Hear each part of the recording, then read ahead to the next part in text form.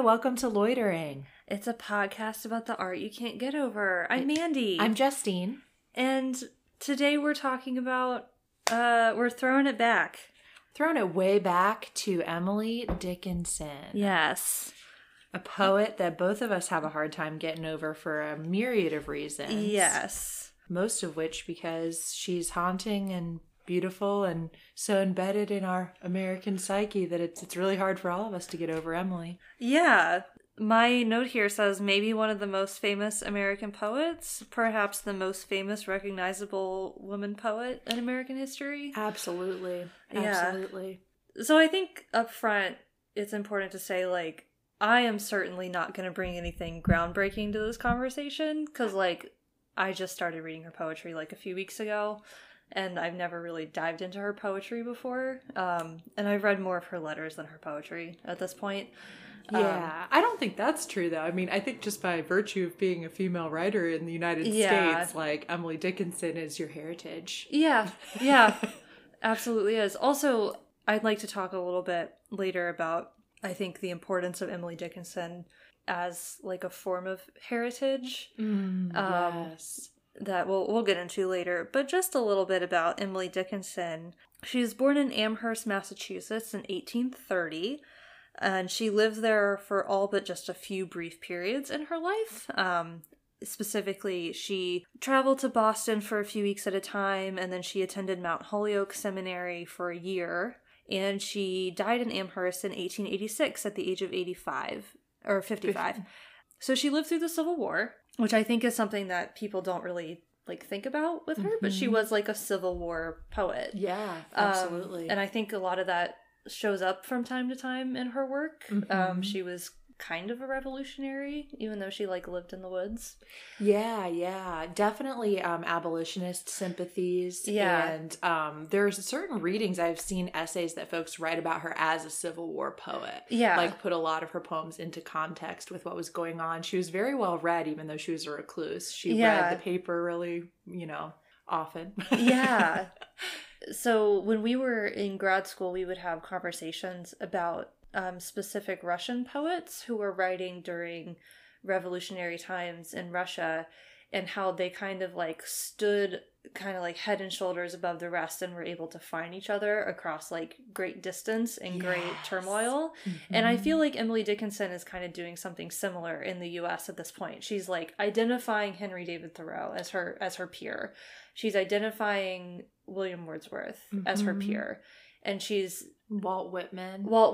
Yeah. I think that's the one I was thinking of, not Wordsworth. People think of him as, like, the Civil War poet. Yeah. But I had a fantastic poetry teacher in grad school who said that Walt Whitman saw the universe externally, and Emily Dickinson went further than any other poet internally. Yes. So it's, which is fascinating, I think. Because she was very reclusive and she stayed in her town in Amherst and she didn't really have any interest in leaving. And there are letters that she sent to people like, oh, I need to go to Boston for this and I'm going to be away for, like, 3 weeks and it's going to be this, like, insurmountable thing for her to leave town. But she really, like, made this domestic internal world just, like, blew it up and made it this, like, very big world.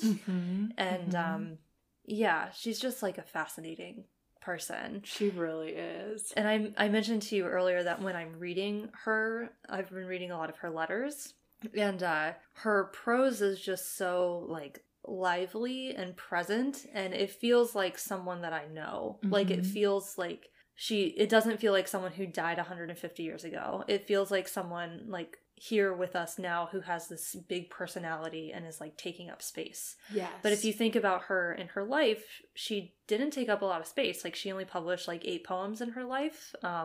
She wasn't, like, widely recognized until after her death. Like, she stayed in, like, 2 homes her whole life. She had a very small corner of the world that she lived in.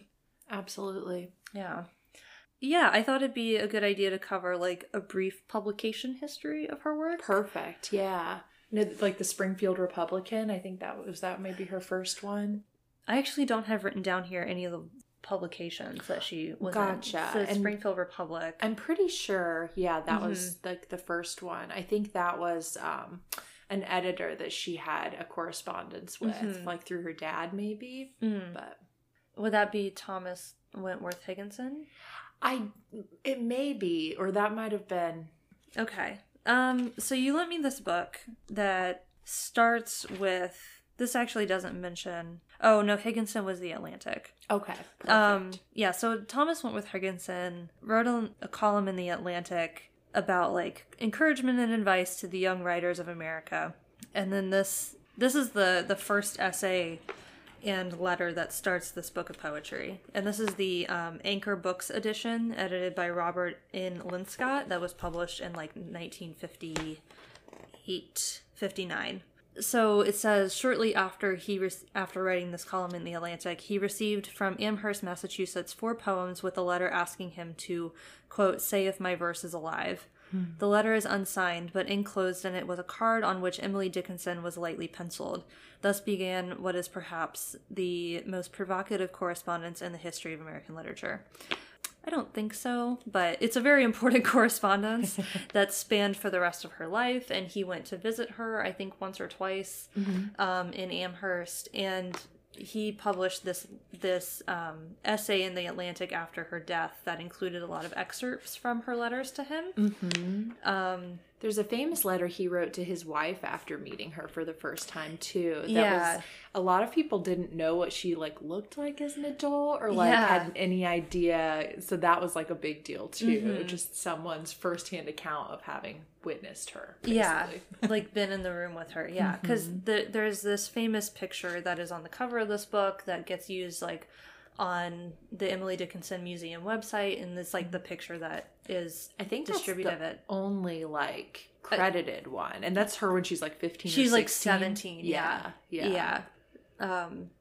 What do they call that? A daguerreotype? I think it's a daguerreotype. Daguerreotype. Yeah. I was like, what's that word? Yeah. It's or it's like the steel plate. Yes. Picture. Daguerreotype. Yes. I saw recently a photographer did daguerreotype steel plate portraits of all the cast in Little Women. Oh, cool. Which was written about the same time period. In about the same part of the country. Very cool. Yeah. I love that. It's very cool. It's a very cool series of pictures. So her work got widely published after her death. After her death, her family found these like collected poems that she had bound into little books. Fascicles, Yes. And her younger sister, Lavinia Dickinson, wanted to have them published, and she went to Sue Gilbert Dickinson, who was her older brother's wife. And Sue was taking like way too long to publish them, so Lavinia instead turned to Mabel Loomis Todd, who was Austin Dickinson's mistress. Yeah, very cool. Yeah. And then Mabel, I'm not a big fan of Mabel. Mabel edited them to conform to standard grammatical usage and spelling and punctuation. So something that's very notable about Dickinson is her use of unconventional punctuation. She used a lot of dashes and interruptions. Mabel edited all that out and had the poems published. And these are like not really considered the poems as Emily Dickinson wrote them. And in this 1959 version, those are the poems that are included, are the Mabel Loomis Todd version. And it wasn't until the 50s that all of the poems were put together in like a 3-volume, because there was like a generational feud that went on with the Sue Gilbert poems and the Mabel Loomis Todd poems that they like passed on to their daughters, that they passed on. And it was this like epic feud. So I think it was in the 50s that finally all of the poems like came back together. Yeah. This book says Harvard University obtained the full Emily Dickinson estate of letters and poems. They were sold to Harvard by someone, I don't know who. But at that point, in the 50s, that's when they all kind of came together, and now Harvard is the like official owner of those. And then that's the first time they were published, like you said, as they were written. Yeah, so I guess a really important part of Emily Dickinson's legacy is this publication history in which she was not published as she wrote poems, and she was also like heavily edited and censored by other people. Mm-hmm.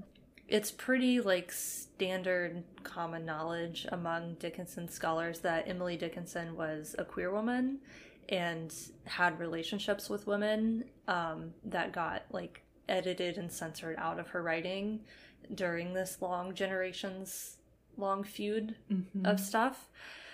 And this is always kind of brought up as, like, kind of a negative, like, oh, she wasn't recognized during her life, like, she was this great poet, but she never had fame for it. But she's also written down, like, in a letter to Thomas Wentworth Higginson, she wrote, "If fame belonged to me, I could not escape her. If she did not, the longest day would pass me on the chase, and the approbation of my dog would forsake me then. My barefoot rank is better." So it doesn't seem like she wants... She didn't even want to leave her dad's house. Yeah, she didn't want to leave home. Like, she didn't... Yeah. I'm kind of curious about the way that we're, like, projecting this modern idea of recognition onto her. It's also a very American idea. Yeah, yeah. And she was like, I just want to live in my house with my dog. He's dumb and brave. I'm just really into Emily Dickinson right now. She's fascinating. And I think the fascinating thing about her is that there's very little we can say for sure because she was so like secretive and mysterious. Yeah. But I think that the things we can say for sure all come from her poetry and her letters, from what she actually said, which is why it's so frustrating that it was censored. Yeah. But I will say this. I'm not a huge fan of Mabel Loomis Todd either, but I'm very thankful for her because I don't know that we'd know who Emily Dickinson was if it wasn't for Mabel Loomis Todd, because Sue Gilbert Dickinson, Austen's wife, and you know, probably Emily's longtime, like, I won't say a lover, I don't know, but I mean, we're pretty sure. Right? Yeah, like, Dickinson scholars are, like, generally very comfortable saying, like, Emily Dickinson had a relationship with Sue Gilbert. Yes. And, like, if you read some of the things that they wrote about each other, it's like,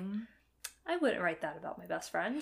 Like, I love my best friend. Like, some of the pushback, so this is an interesting argument. Like, so some of the pushback is that in that century, like, women's relationships were different.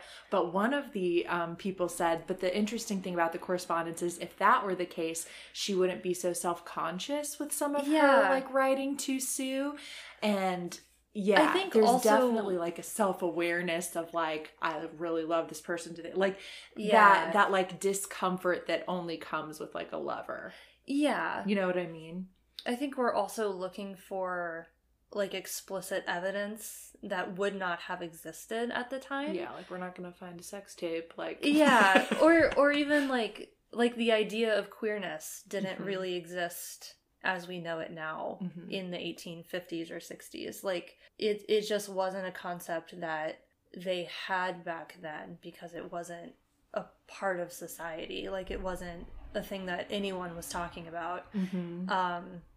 But, and like, so to find, existed, like, which was interesting. Yeah, it like, definitely women did existed. live together, like, especially, you know, the whole concept of the old maid, I think a lot of time was women, like, choosing to live together and be together for the rest of forever. Yeah. Another interesting point I've heard somebody say was that as queer women at the time, like, Emily Dickinson didn't have to get married because of her social caste. Yeah. But Sue Gilbert did. Yeah. So, yeah, I thought that was an interesting point. Emily Dickinson and also Lavinia never got married.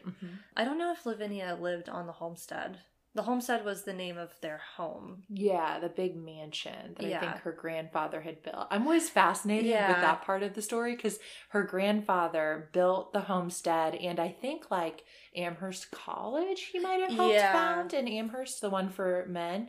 And then he, like, lost all of their money, and then her dad, like, ended up buying it back only when she was, like, 25 or something, so when she was an adult. Yeah. But the house that they lived in before that, the house on Pleasant Street, was pretty close too, so always in that same general area. Yeah. But yeah, I want to say Lavinia lived there too. I think so. Yeah, her dad was a congressman. So their family did have money. They were of a higher social class. And were also just, like, very respected and renowned in Amherst, I think. Yeah. Yeah, and then Austin, like, they built his house like 100 yards away from the homestead so that Yeah. her and Sue would write all day, but it was Yeah. like going back and forth like 100 yards. They would like walk it across the yard and be like, here, we can't hang out all day, but yeah, so generally scholars agree that there was this relationship, and we all say like, well, we can't know for sure because that's kind of the respectful thing to do with writers in a different time. What we do know for sure, though, I think, was that was the person she loved most in the world, who loved her most in the world. Yes. So it had to have been very difficult for Sue to move through that quickly. Yeah. Her life's work. Yeah. Just like some of the letters and poems that Emily Dickinson has written that are addressed to Sue, or everyone like who knew about the poems knew that they were addressed to Sue, so we know from context. They're like pretty sexy poems. Yeah, they really are. Yeah, so like we'll read a couple. It's like you said earlier, the only thing we really know is her poetry, and she wrote a lot of it. Yes. And I think 1,800 poems they found. Yeah. And not just in the fascicles. They were like on like chocolate wrappers and like receipts and on the edges of envelopes. They were everywhere. Yeah. And another interesting part, I think, when we're talking about people making editing choices for her is that in the fascicles, she would have alternate words everywhere too, that it wasn't even like she wanted to give the reader a choice of like which word to read. So it's almost like Emily Dickinson is like this first like multimodal poet. Can you imagine her living right now? Like you could click this one and then it could be read this way. But she was already doing that, and like it's mind-boggling. Before we had any kind of technology to allow that. Yeah. So I don't think that she intended for one single word sometimes to be placed somewhere, but folks had to make that editing choice at the time to publish it, which makes sense. But it just, the form of it was supposed to live right there where it's really fluid, and I think that's one of the fascinating things about her poetry. Do you know if that has been published like as an either or now? That's an interesting question. Versions of that? Yeah, not that I've seen or heard about, but I mean, it has to exist. Like, there's a finite amount of stuff, and Harvard has it. Yes, so, like, yeah. The fascicles definitely exist, and there are books where you can, like, see, like, the printouts of them and everything. Yeah. But in terms of having a, like, modern edition where they show you, like, different directions to read it, that would be really awesome. Yeah. I've started diving into, like, the archives of her work. It's all archived online, and you can see, like, a scanned image of the page, and then the transcript of it next to it, which I cannot read her handwriting like at all. Oh my gosh, yeah, it's like famously spidery and all over the place. But just like talking about her prolific writing habits, this book, the Anchor Editions, in the introduction says, by 1858 she was copying her poems in ink and gathering them together in little packets loosely bound by thread. In that year she appears to have written 52 poems, so a poem a week. In 1862, there was an astonishing total of 356. In 1865, the number had fallen off to 85, and thereafter averaged about 20 a year. Can you imagine writing like 350 poems in a year? I sure can't. I don't think I've ever even written like 52 poems in my whole life. like she just must have been writing all the time, constantly. Yeah. It's just astounding. Do you want to read some of her poems? I do. Yeah. Let's pick out a few of our favorites. Okay.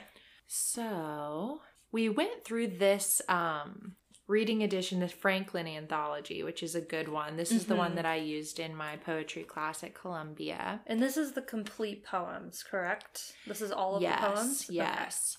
So yeah, Mandy and I both flagged some that we liked. So maybe we should just go in order of our flags. Okay. I think this one was one of yours. The volcanoes. Yes. I guess I should also mention I've been watching the show Dickinson that is on Apple TV Plus. That is a very anachronistic look at Emily Dickinson's life.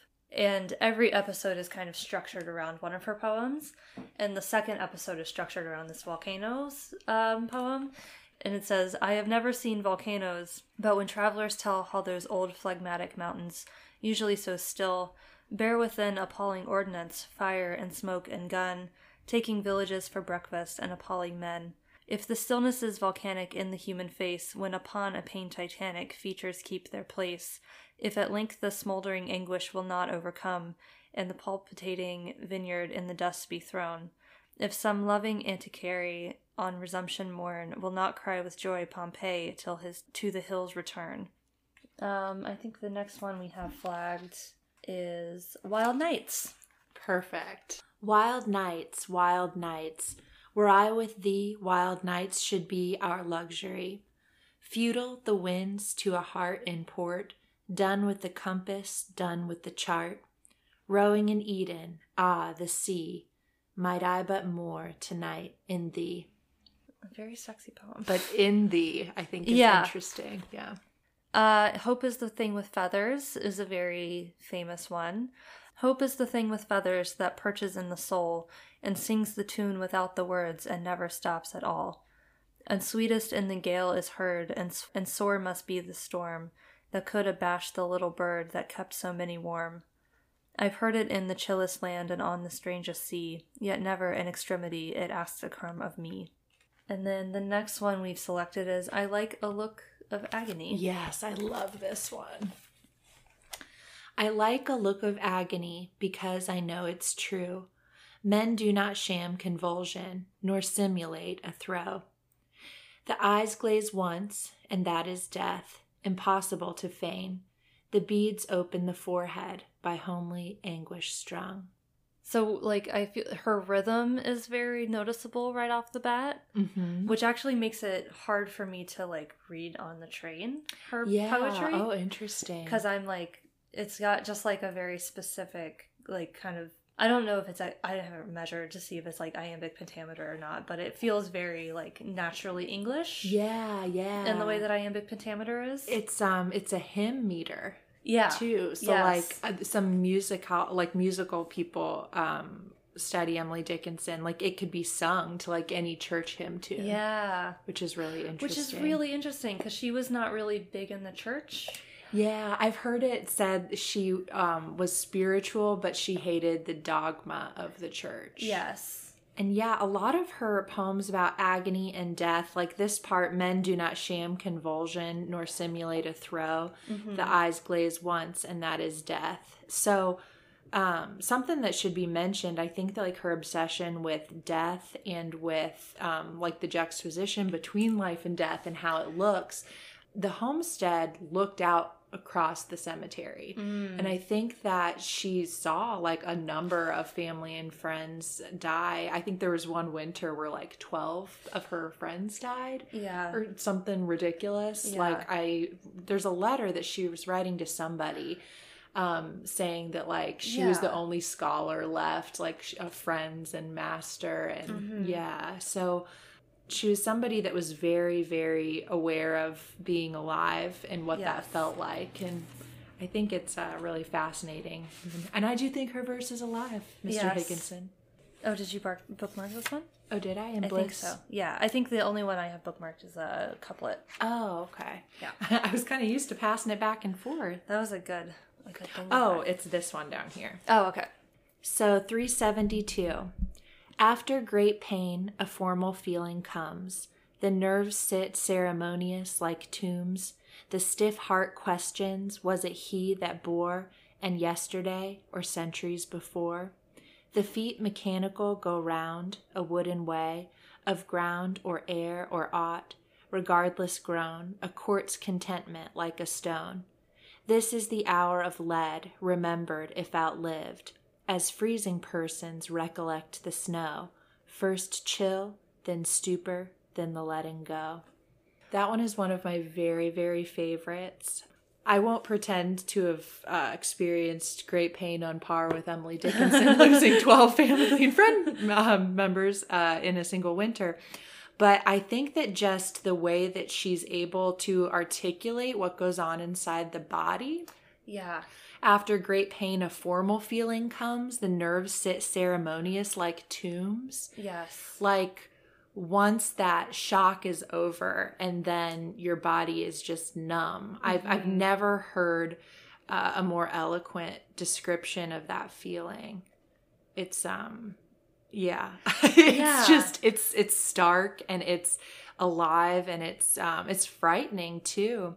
The last part, as freezing persons recollect the snow, the chill, the stupor, the letting go, you almost feel like it's someone freezing to death, like on a mountain in like Mount Everest or something. It's just this like incredible work done in a very short space. Yeah. I feel that way about volcanoes too. This like feeling of just like keeping something inside and not feeling it expressed.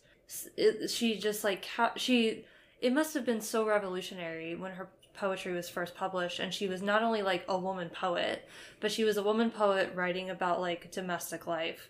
Contrast to Walt Whitman, who's writing about like the leaves and the city and blah blah blah. Yes. And she's also writing a lot about the body, like her own body. Yes. At a time when women were just like bodies to have children and then cover it up. Like right. There wasn't a lot of like validity granted to the feeling of a woman having a body. Yeah, and a woman's pain. Yeah. And pain is, I guess, is a refrain prolific. like, I'm looking at all the ones I flagged. The next one is like... But there's a reason that those speak to us, I think. There is, yeah. This one, 515, there is a pain so utter, it swallows substance up, then covers the abyss with trance, so memory can step around, across, upon it, as one within a swoon, goes safely where an open eye would drop him, bone by bone. It's very good. So good. I can't handle it. Oh, yeah. Maybe we'll go to this one next, because I feel like I'm hogging Emily. Oh, that's fine. It's just a couplet. I just bookmarked this little couplet. I guess maybe let's look at what surrounds it, because this is chronological, right? Mm-hmm. This is considered chronological. Oh, ish, I think. Okay. Yeah, it's like estimated. Yeah. This is really late in her writing. Mm-hmm. Most of the stuff we read earlier is in like the first half of this anthology. And then in the end, she's doing this thing where she's starting to like capitalize the nouns to kind of turn them into proper nouns, or the way that like German capitalizes their nouns. Right. So she's playing more with language here. And she's also talking a lot more about like, it kind of reads a little like folklore-y. She's writing about things happening in town or in nature and kind of giving a little bit of life to it. And so the couplet that I have flagged is kind of between these other two ones. And the first one says, "The beggar at the door for fame were easily supplied, but bread is that diviner thing disclosed to be denied." There's just so much in these 4 little lines. And then the couplet that I have here says, "In this short life that only lasts an hour, how much, how little is within our power." Wow. It's almost like aphoristic in its brief. Oh, it absolutely is, yeah. And then the next one says, "The face we choose to miss, be it but for a day, as absent as 100 years when it has rode away." It's about missing someone. It is, and they demand time spent to kind of think about what it is that she just did in that short amount of space. I'm finding this with her letters too. Like I've been writing down some lines from her letters that... Ooh, yeah, let's do those in a minute. I really like. So, we could do this all day long because each of these poems has a universe inside of it. Yeah. But this is the last one that comes to my mind. 867. I felt a cleaving in my mind as if my brain had split.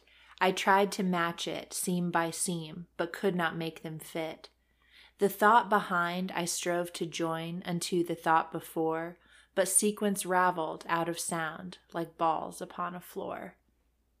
But I felt a cleaving in my mind. How violent is that? You think of a meat cleaver. Like you think of the brain being literally split in half as if my brain had split.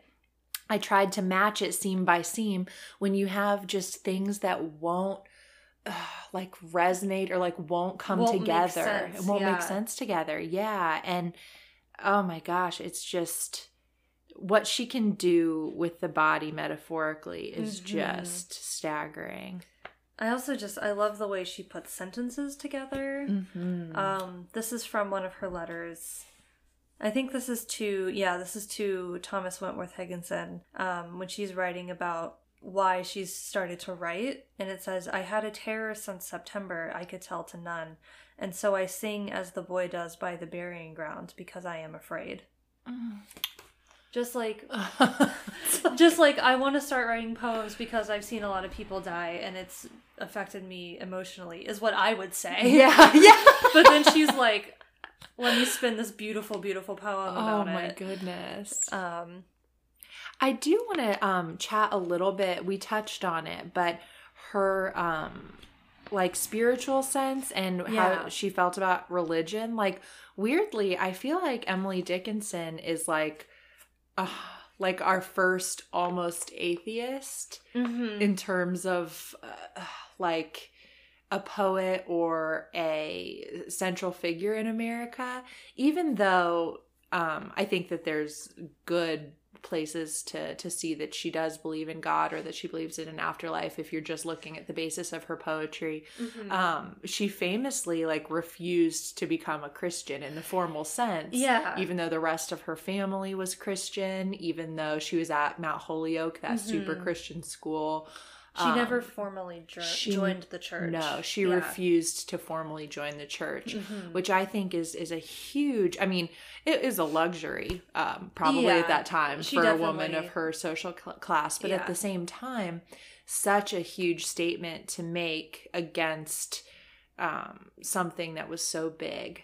Someone so little making such a huge statement against something so big. Yeah. And I think that that's part of what we love about literature and about women in literature at this time is just the outlaw nature of it. Yeah. The way that she stayed up all night writing poetry, even though she was running her father's house, and still had to very much be a woman within that structure, even though she wasn't married. She still had to like perform womanly duties. There's a funny anecdote about her dad saying that like there was a stain on one of his plates and she picked it up and went outside and smashed it. Yeah, she was a very rebellious person. Incredibly rebellious, but like quietly rebellious. Like, and I think that that's just something that resonates and really comes through in her poetry too, and why we still respond to it to this day. Yeah, about the church, she wrote in one of her letters to someone, I was trying to find it, but I can't find it. She says, "I am one of the lingering bad ones." Yes. As like, my whole family has joined the church and they really want me to, and I'm just not doing it. There was like a word that was used for like the hopeless or the hope nots or something. Mary Lyon was the woman who ran Mount Holyoke, and she was like a famously like dogmatic, terrifying woman. Who Emily stood up to. But I think she had a word for Emily, like she's a hope not or a hopeless person or something to that effect. Emily Dickinson was also very well educated for women at her time. She went to Amherst Women's College for like 7 or 8 years, and then she went to Mount Holyoke for a year. And so she definitely did live this very like privileged, luxurious kind of life. For a woman in her time. There's Shakespeare and the Bible were her two big things that she read or that she was able to read. But there is a lot of evidence that she read like popular literature on the sly too. Like I think Jane Eyre was like a big one for her, and I think there's evidence that she read it like the year after it was published in England or something. So she wasn't like behind the times by any means. Yeah. There's a paragraph in this letter to Thomas Wentworth Higginson that says, "You inquire in my books. For poets, I have Keats and Mr. and Mrs. Browning. For prose, Mr. Ruskin, Sir Thomas Browne, and the Revelations." Ruskin is an interesting one. Yeah, we read Ruskin in grad school, and I remember being really captivated by him. Yeah. And so for her to have read him makes a lot of sense to me. It does. There's a point in this letter, or this column that he's writing for The Atlantic, where he said, afterwards, when she regained her eyes, so she had some eyesight problems, She read Shakespeare and thought to herself, why is any other book needed? Wow.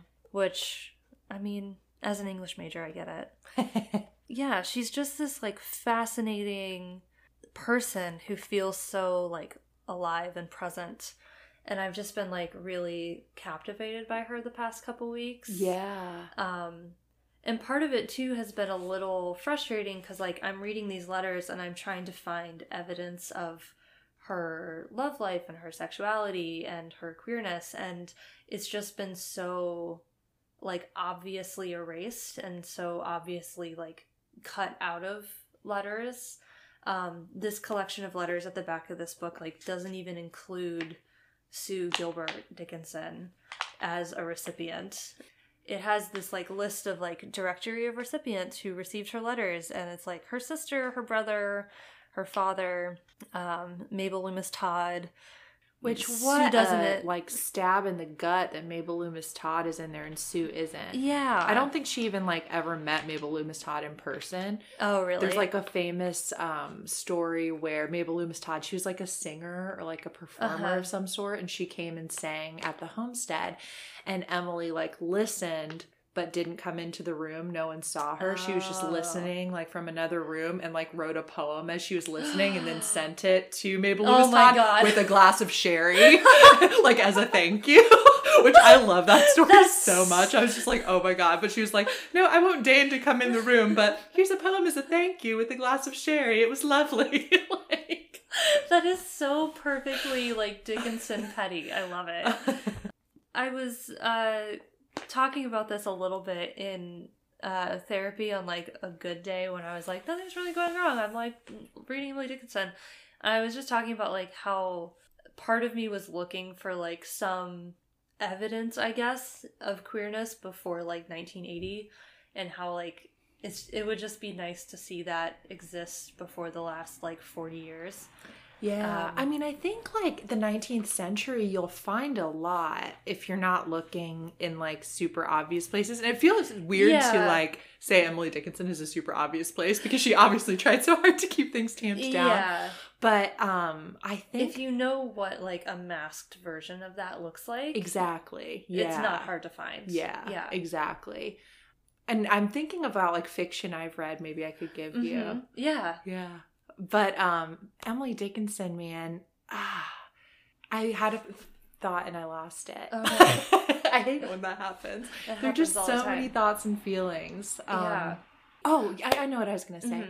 I was going to say, I think, spending more time on the poems. I think that's where she put her heart and soul. I think you'll find evidence there. I really do. Yeah. I think that's the one place that hasn't been able to be stamped out. Wild Nights is one for sure. I know we read through them all quickly, but all of these require so much time and study. They're just all so intense. Yeah, I think that's, like, I didn't find it super accessible in the past, is that I was trying to just read it at a certain pace, but I've been just, like, reading through her letters on the train in the morning as kind of a way to, like, wake up my brain. And the letters are all, like, they force me to, like, slow down my thoughts a little bit in order to really, like, get into them and understand them. And so she definitely, like, demands her own pace, I think. She does. And I think that, like, she was so much smarter than probably anyone ever. Yeah. That I think that she left us all the evidence we need for her life in these words. Yeah. I really, really do. And I think she did it right under everybody's noses. Yeah. This one, I just, like, literally flipped to this one. I wasn't looking for it at all. But good night, because we must. How intricate the dust. I would go now, oh, incognito, saucy seraph, to elude me so. Father, they won't tell me. Won't you tell them to? Like, good Lord. saucy seraph. Yeah. There's one thing that she wrote, this little poem that I think is, like, included in this letter that, like, really resonated with me, and I can't find it.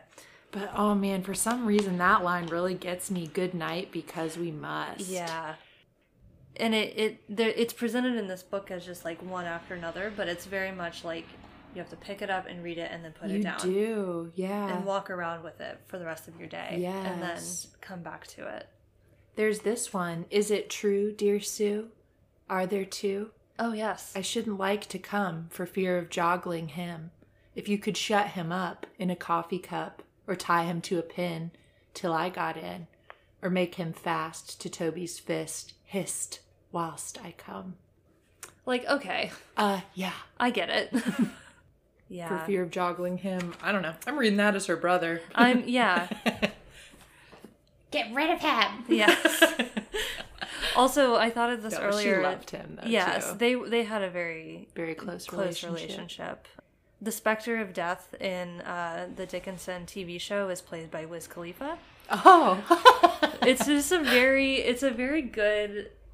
We watched a scene earlier where they're doing like a 19th century ladies and lords kind of dance to like a rap song, like a trap. Which is like low-key exactly what I wanted my wedding to be like. Yeah. I wanted everyone to dress in 19th century garb. And just like twerk. Yeah, I guess the show is kind of how I first got so into this. And then I was like, I just want to know everything about her life. I just, it's been like comforting and relaxing and kind of soothing, like starting out the new year and like getting into this poetry, and I want to read more poetry, so I've gotten a few poetry books. Marky actually sent me a few poetry books too. Nice. But yeah, I'm starting with Emily Dickinson because she's kind of... That's a good place to start. Yeah. I mean, you were talking about heritage, and I was like, yeah, she's like a woman writer in America, and she's also kind of this like probably queer woman who like was just living the life she wanted. It just feels very like resonant. Yes. Yes. Yeah, so I don't know. I'm just very comforted by it. Mm-hmm. Do you have any final Emily Dickinson thoughts? You know, I think that Emily Dickinson is the best poet in our national canon for sure. Absolutely. I think. There's actually her contemporaries show up in this Apple TV show. Mm-hmm. And Henry David Thoreau is played by John Mulaney. Oh. And do you know a lot about Henry David Thoreau? Ish, like some. I like famously mispronounced his name as a child in a like My Side of the Mountain reenactment that me and my friends did for a book thing. But I called him Thuryu. But yeah. No, I know more about him than that. Okay. That's just always what I think of. Yeah. Apparently he like lived in the woods and all this stuff, but he lived like in his mom's backyard. Yeah. And his mom did his laundry and his sister would like bring him food.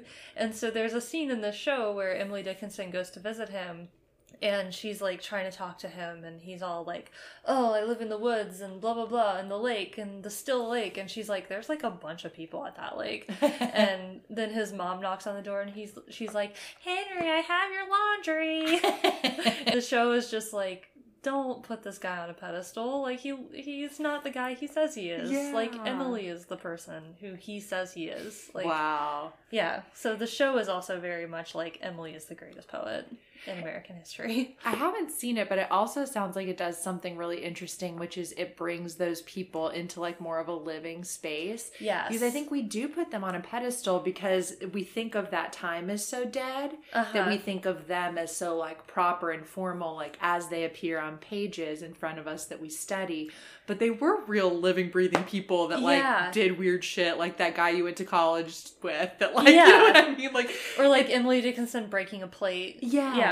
Yeah. Like they were living, breathing human beings who just like were able to transcribe the experience of being a human better than anyone. Yeah. And I think once I was able to kind of break into Emily's poetry and like understand what her big eloquent lines and sentences were saying, I was like, oh, these are so like intensely human. They are.